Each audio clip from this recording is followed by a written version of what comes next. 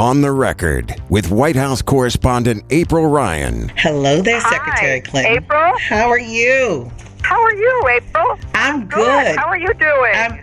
I'm thankful. I'm great. Happy Thanksgiving. Happy Thanksgiving to you. Let me tell you something. I'm so thankful. I am like over the moon that you think enough of me to even write my name in your book. That's what I'm thankful for. I mean, you can hear the smile. I'm beaming, and I'm so thankful. Well, you earned it. I am one of your biggest fans because I've seen how professional you've been and how you've, rode the ups and the downs in your very difficult position, and I just wanted the world to know that. Well, you and again, I appreciate you, and you know that I've told you this, that you gave me the wind to keep going.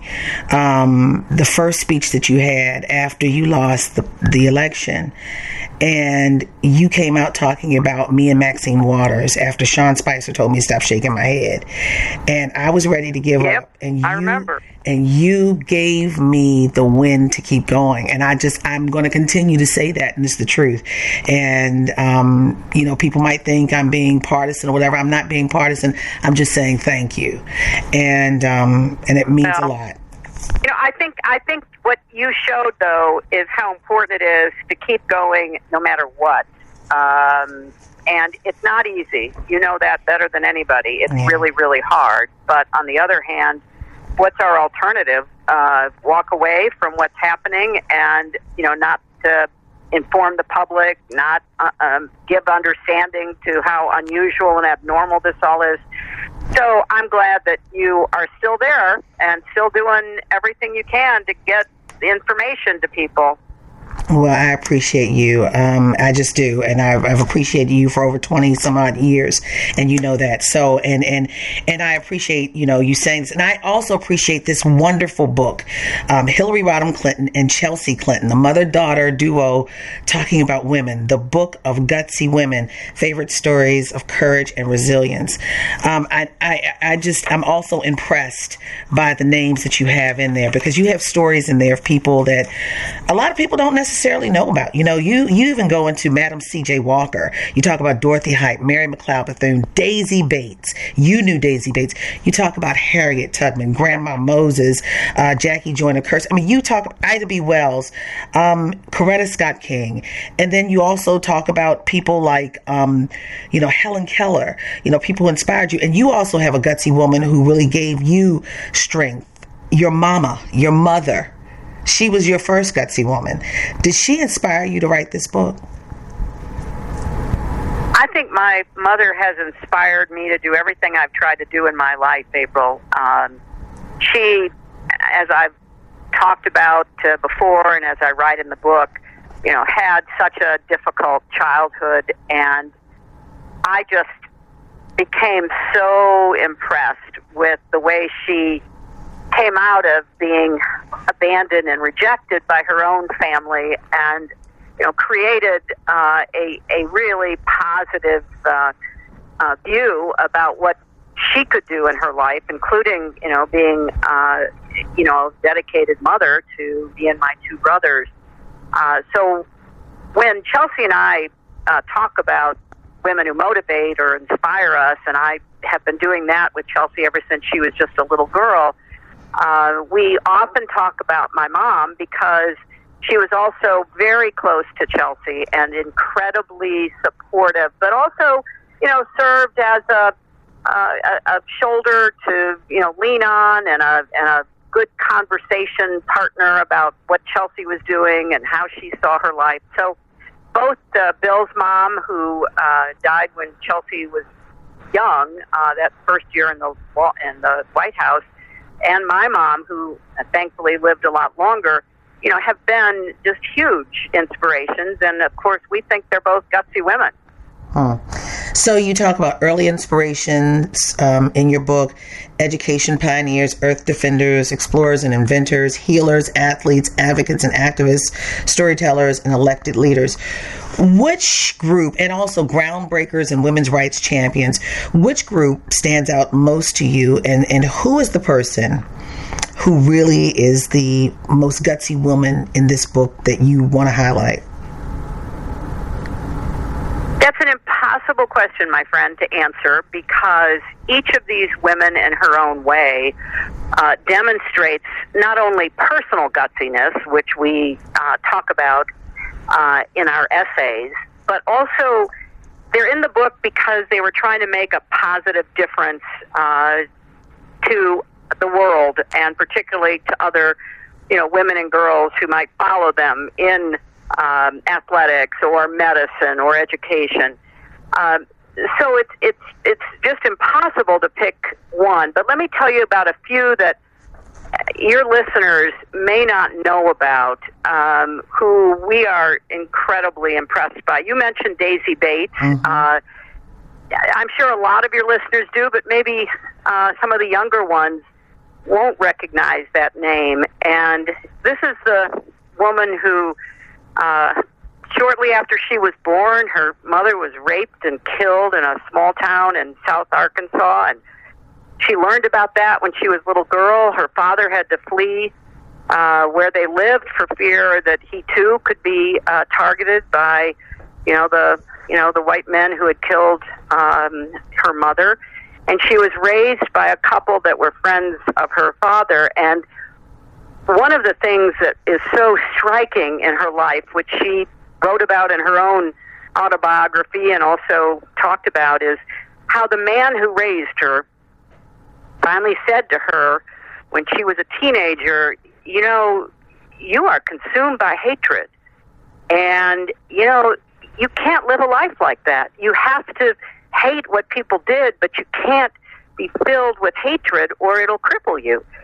And I found that message so important and really reminiscent of, great people like Nelson Mandela, who understood he had to let his hatred go when he walked out of that prison or he'd still be imprisoned.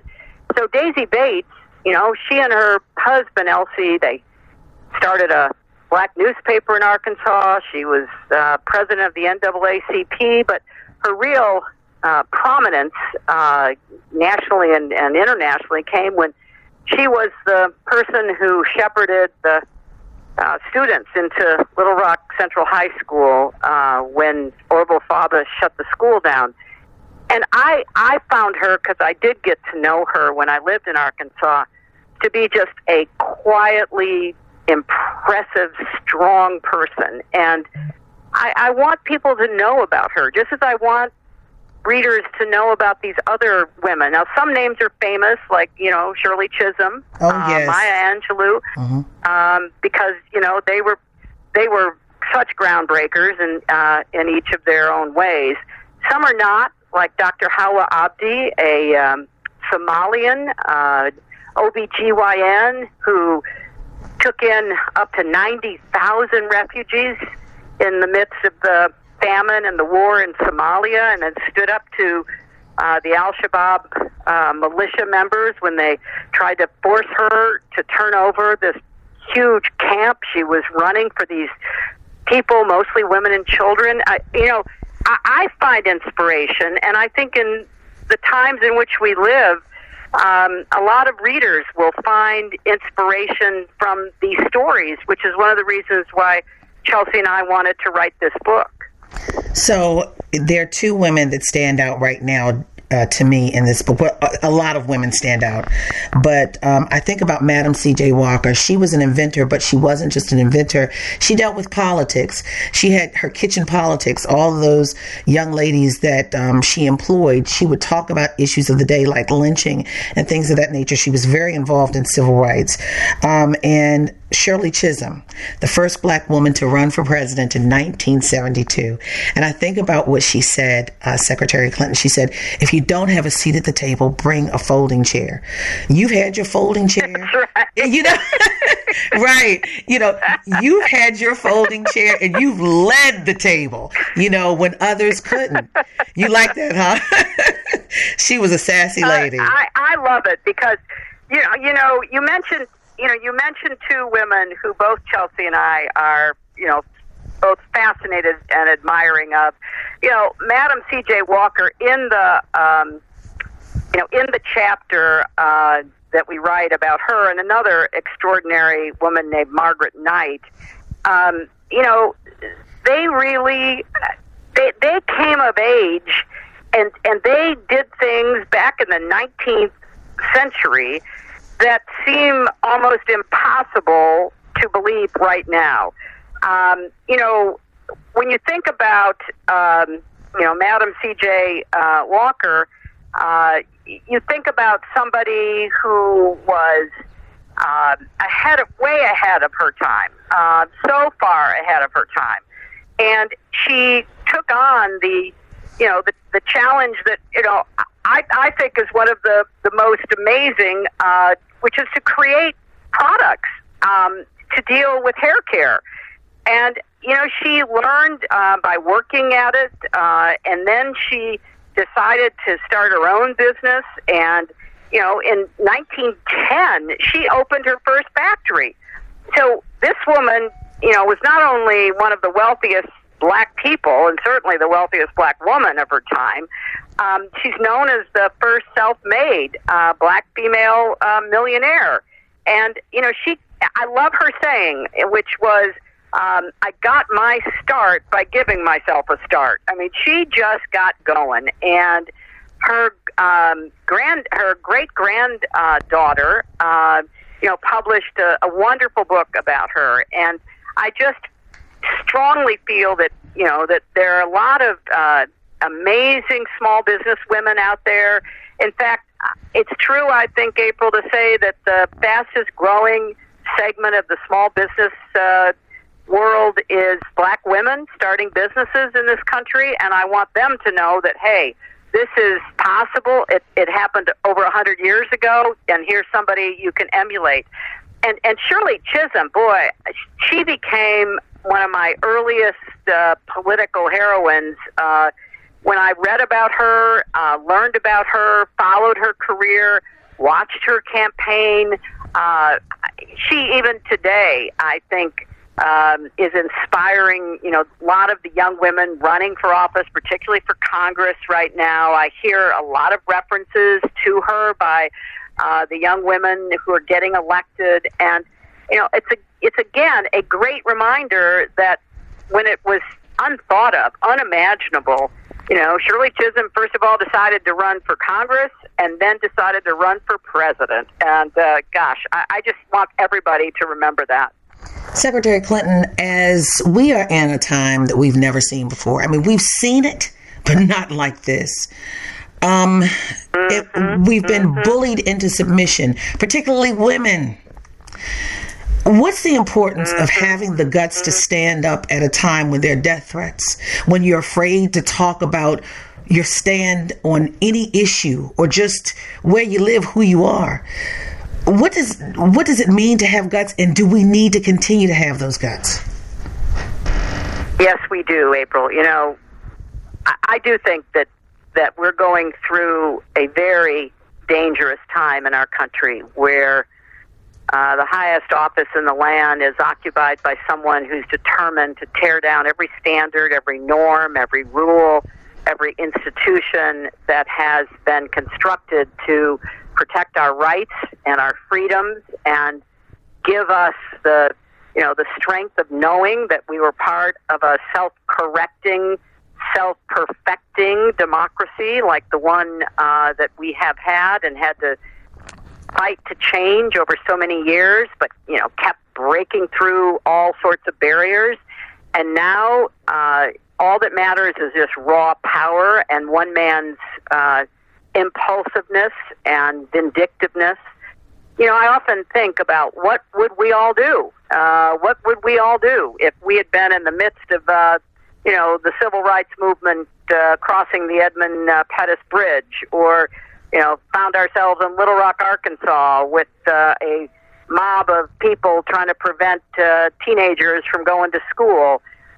Or what would we have been willing to sacrifice or stand up and say at any other critical moment of history? Well, I would argue that this moment is just as critical because we're in a struggle for the future of our country, and we can see we have adversaries within and without. Clearly, we have people within America who don't value our democracy, who want to have minority rule, who want to do away with rules. And we have adversaries led by Russia abroad who want to undermine us and diminish our freedom and our strength and leadership.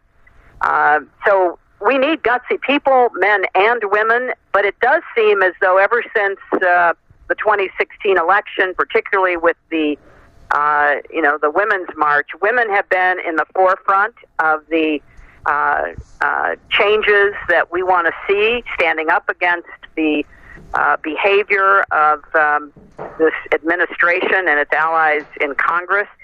And it's not over. And we've got to get everybody to register to vote, turn out to vote, and take back our country. At this moment, as the impeachment inquiry is going through, and it looks like articles of impeachment will be drawn up, do you believe that the American public is starting to see what he did to you is now playing out with Joe Biden? Do you feel vindicated of what everyone was saying? I mean, what do you feel and what do you see? Well, I feel like what he did to win in 2016 and the allies he had, particularly the Russians and WikiLeaks, Cambridge Analytica, Facebook, all of those who aided his election, is now once again threatening our 2020 election. And I have been sounding the alarm, and I know a lot of people were reluctant to believe it. It is hard to believe. I mean, we've never had to face such a terrible situation where a man running for the presidency is aided and supported, and I think helped to win by a foreign adversary. But the fact that it's not stopping, and 60 Minutes had a very interesting and important show last night, which I tuned in to watch because it was trying to explain to the American public that all of this distraction and diversion by the Republicans to try to claim that no, it wasn't Russia, maybe it was Ukraine, or maybe it was some other crazy, absolutely insane conspiracy theory, all to deflect attention, number one, from the Russians, because Trump continues to do their bidding, and number two, from the illegitimacy of Trump's election in 2016. So I'm trying to get people focused on the future, which is to say, what are we going to do to make sure it doesn't happen again? And all of the experts who really do know what happened then and what's happening now are sounding the alarm as well. The other interesting thing about this 60 Minutes segment last night was how it explained that the Russians had hacked into congressional material. I knew that, but it hasn't gotten a lot of publicity. I hope now people will say, hey, this wasn't just a one-off. It wasn't just about Hillary Clinton. They literally were hacking into the confidential information, the very strategic plans, the get-out-the-vote plans, and everything that, campaigns do to try to win. They were stealing that and then providing that to Republican operatives, and they interviewed one of the people who was targeted by this Russian information that was stolen, who very clearly, as she said in her interview, had been targeted by the Russians and had lost by a very narrow margin in the election. And I just want people to understand, they're going after our entire system.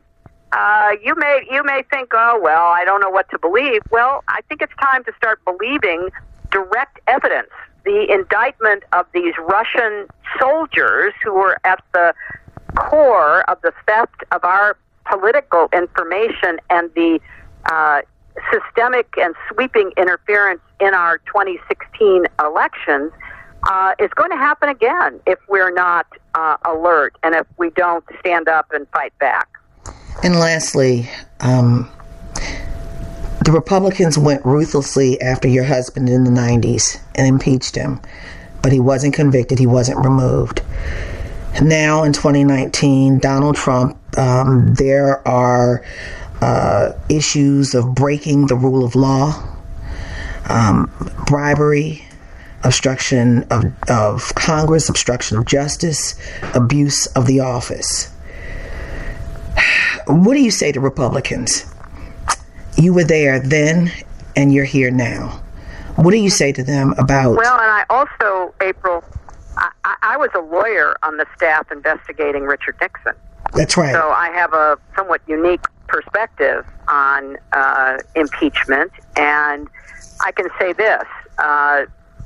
When the evidence was presented in 1974 about President Nixon, it led to articles of impeachment on abuse of power, obstruction of justice, contempt of Congress, that led to both Democrats and Republicans on the House committee investigating Nixon to vote for the articles of impeachment, which then led to Republican senators going to the White House and telling President Nixon he needed to resign. Contrast that with where we are today. And because I did serve on that impeachment staff in 74, I know from my own research and work what's an impeachable offense, what the founders thought were the real threats to our country that they wanted impeachment to cover. And it goes right to the heart of what has been proven about this president. There is very little doubt that this president has used national security to threaten, bribe, extort information from a foreign government, to use in his own re-election to harm who he saw as the leading candidate against him. You know, remember, the founders knew we would have periodic elections, but they thought there could be, between elections, behavior by an executive that was so abusive and threatening to the well-being of our democracy that you had to have a remedy, and that's what impeachment was. And I think that the evidence that has been presented before the committee in the House has been done in a very professional way. It is incredibly concerning and persuasive to anybody who pays attention with an open mind. And for the life of me, I don't understand why there are so few, if any, Republicans who are willing to stand up for the country the way there was in 1974. I don't understand what it is that is so intimidating to them that they can't put country before party. And I'm hoping that, you know, maybe some will as this matter moves forward. But I think that the House had no choice other than to do what it is doing, which was to investigate this behavior under the authority and obligation they had under the Constitution. Secretary Clinton, I so appreciate you. Do you have anything else you'd like to add, either on the book of Gutsy Women, or on anything that's happening in the world right now? Well, I do hope that people will buy this book, which we view as a way to lift up gutsy women in other times in our country. One, of course, Barbara Jordan, who delivered the most powerful speech in favor of impeaching Richard Nixon about the Constitution and our country, which I think every American reader will find very relevant. And so many other stories of women who overcame obstacles, personal and economic and political and social, all kinds of obstacles. And I want people to see that you can do this, that we can all, find that inner gutsiness, and to think about all the gutsy women that each of us know, because clearly, April, everybody knows gutsy women. They may not have their names in history books, but we know them because, they have stood up and they have taken care of business and taken care of their families and made a difference in their communities. And this book is fundamentally optimistic about what we can do if we all get gutsy together. So I hope that your listeners will, find this book informative and useful during the times we find ourselves in. Secretary Clinton, happy Thanksgiving. Please give my best to the president. And thank you so much once again for your time and your kind words of me. And I just can't tell you thank you enough. Thank you. With this week's On the Record, I'm AURN White House correspondent April Ryan. Don't forget to subscribe to On the Record on iTunes, Google Play, SoundCloud, Stitcher, or any other podcast directory. If you like what you hear, leave a 5-star review. On the Record, a product of American Urban Radio Networks. Sick of being upsold at gyms? My guy, you're currently a base member? For $90 more, I can upgrade you to our Shred membership. For $130 more, you'll be a Swole member. And for just $300 more, you'll reach Sweat Platinum. At Planet Fitness, you'll get energy without the upsell. Never pushy, always free fitness training and equipment for every workout. It's fitness that fits your budget. Join Planet Fitness for just $1 down and $10 a month. Cancel anytime. Deal ends Friday, May 10th. See Home Club for details.